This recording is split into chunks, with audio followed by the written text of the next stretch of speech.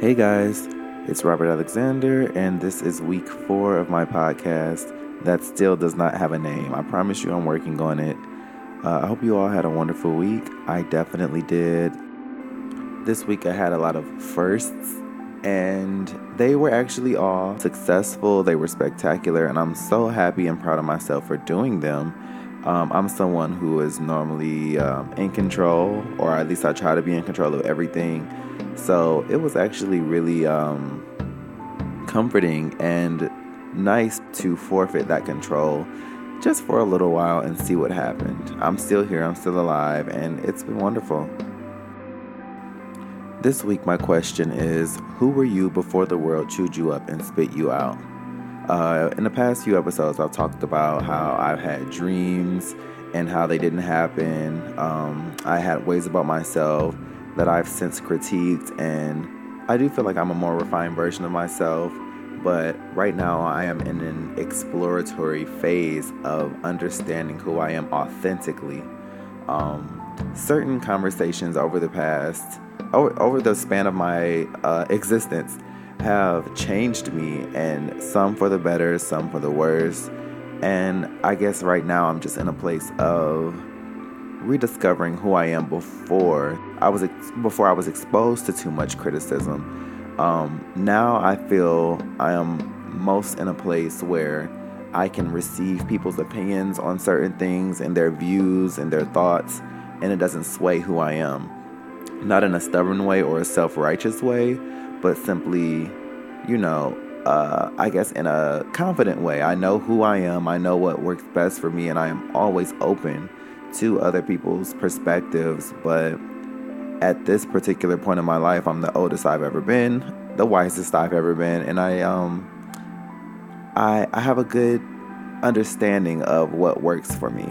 But maybe 10 years ago, 15 years ago, it was not quite as easy. I am the youngest of 5. I come from a blended family. I have 2 brothers and 2 sisters. My oldest brother was killed about 10 years ago now.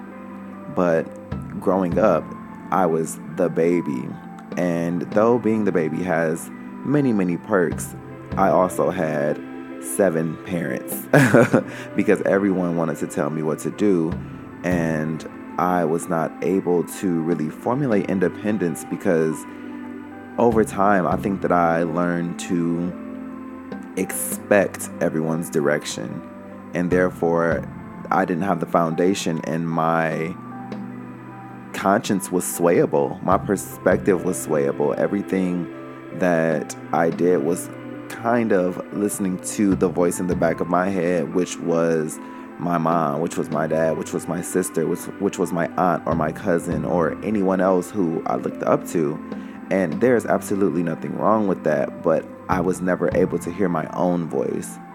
And to be hardwired into a thinking such as that is really tricky when you begin to navigate adulthood, because then the voices are no longer there.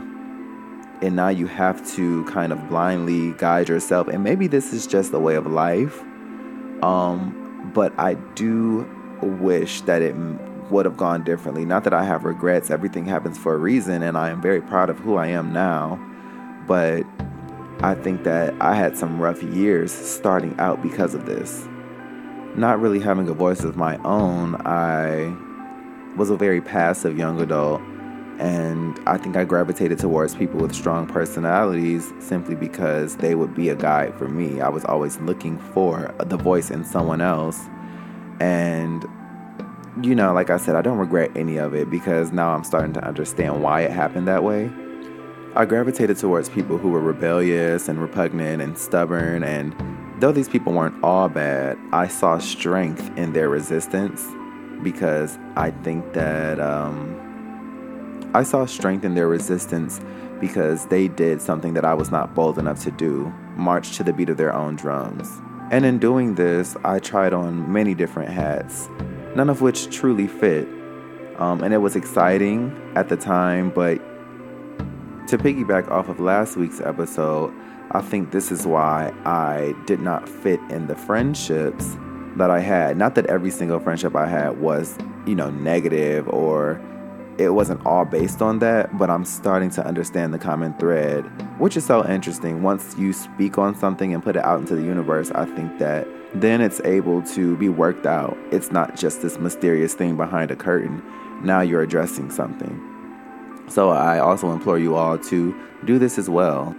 That being said, over the years, I didn't realize what was happening, but actually what ended up happening is that I had enough of trying to wear this shoe and trying to fit that hat and trying to be this person for everyone else.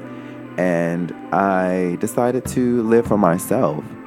And I have my friend Devin to thank for this. 2 years ago now, in 2016, when Devin and I decided to do drag for Halloween. I hope he doesn't mind me telling this story.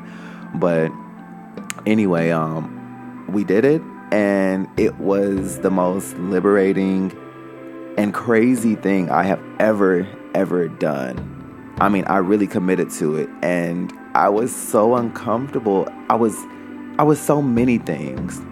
It was exciting because I got to take on a whole new persona, and I was completely out of my comfort zone. I was a spectacle for people to say whatever they wanted to say about it, and that can be very scary, but I had to commit to it. And I guess even though I was a completely different person, I had to find the me inside of all of this to anchor myself. And in doing that, not caring what anyone thought about it, obviously my gay friends would not mind, but not caring what my family thought about it, not caring what the straight people at the party thought about it, not caring about anyone else's opinion was liberating, because finally my voice was in the forefront, which was a brand new experience for me, because I was always tailoring myself for someone else. Even in the smallest or most minute way, I was always tailoring myself for other people, and this was solely for me. To me, this was planting a seed, and over the past 2 years, I've had experiences that nurtured and watered that seed. A few months later, or 2 months later, right before Christmas, I ended up going to LA for a week by myself. I had never even been to California, and I decided to do it on my own. And there I was able to see what I was made of, see that I was not going to cave in without the voices around me, and also understand.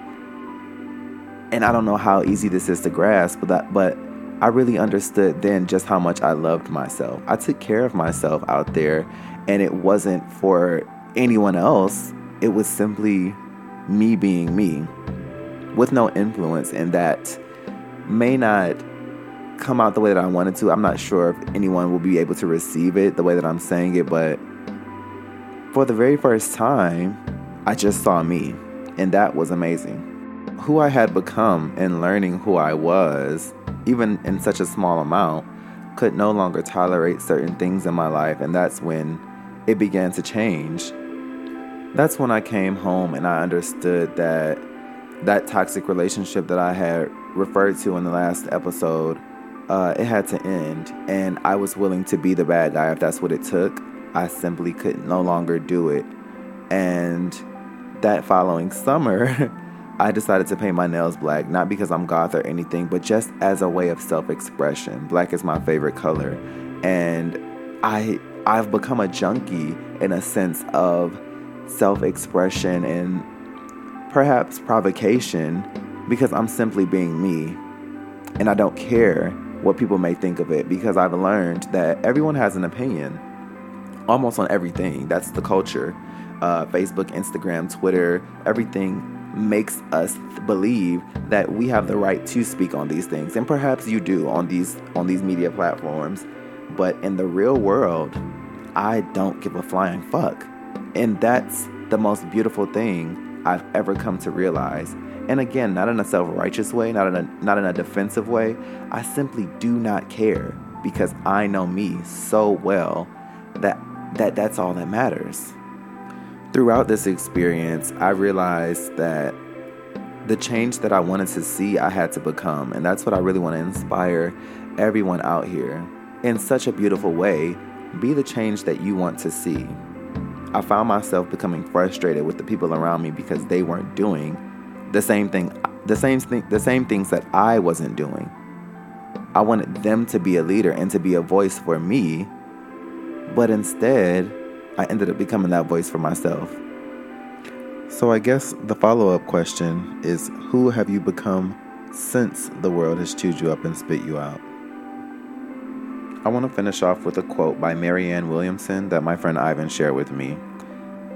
Until we have met the monsters in ourselves, we keep trying to slay them in the outer world, and we find that we cannot. For all darkness in the world stems from darkness in the heart, and it is there that we must do our work. I think that's so beautiful, and I love the way it cut through my ego and changed my perspective to an internal viewpoint instead of placing blame on everyone else. I hope you all have a wonderful week, and I'll talk to you soon. Bye.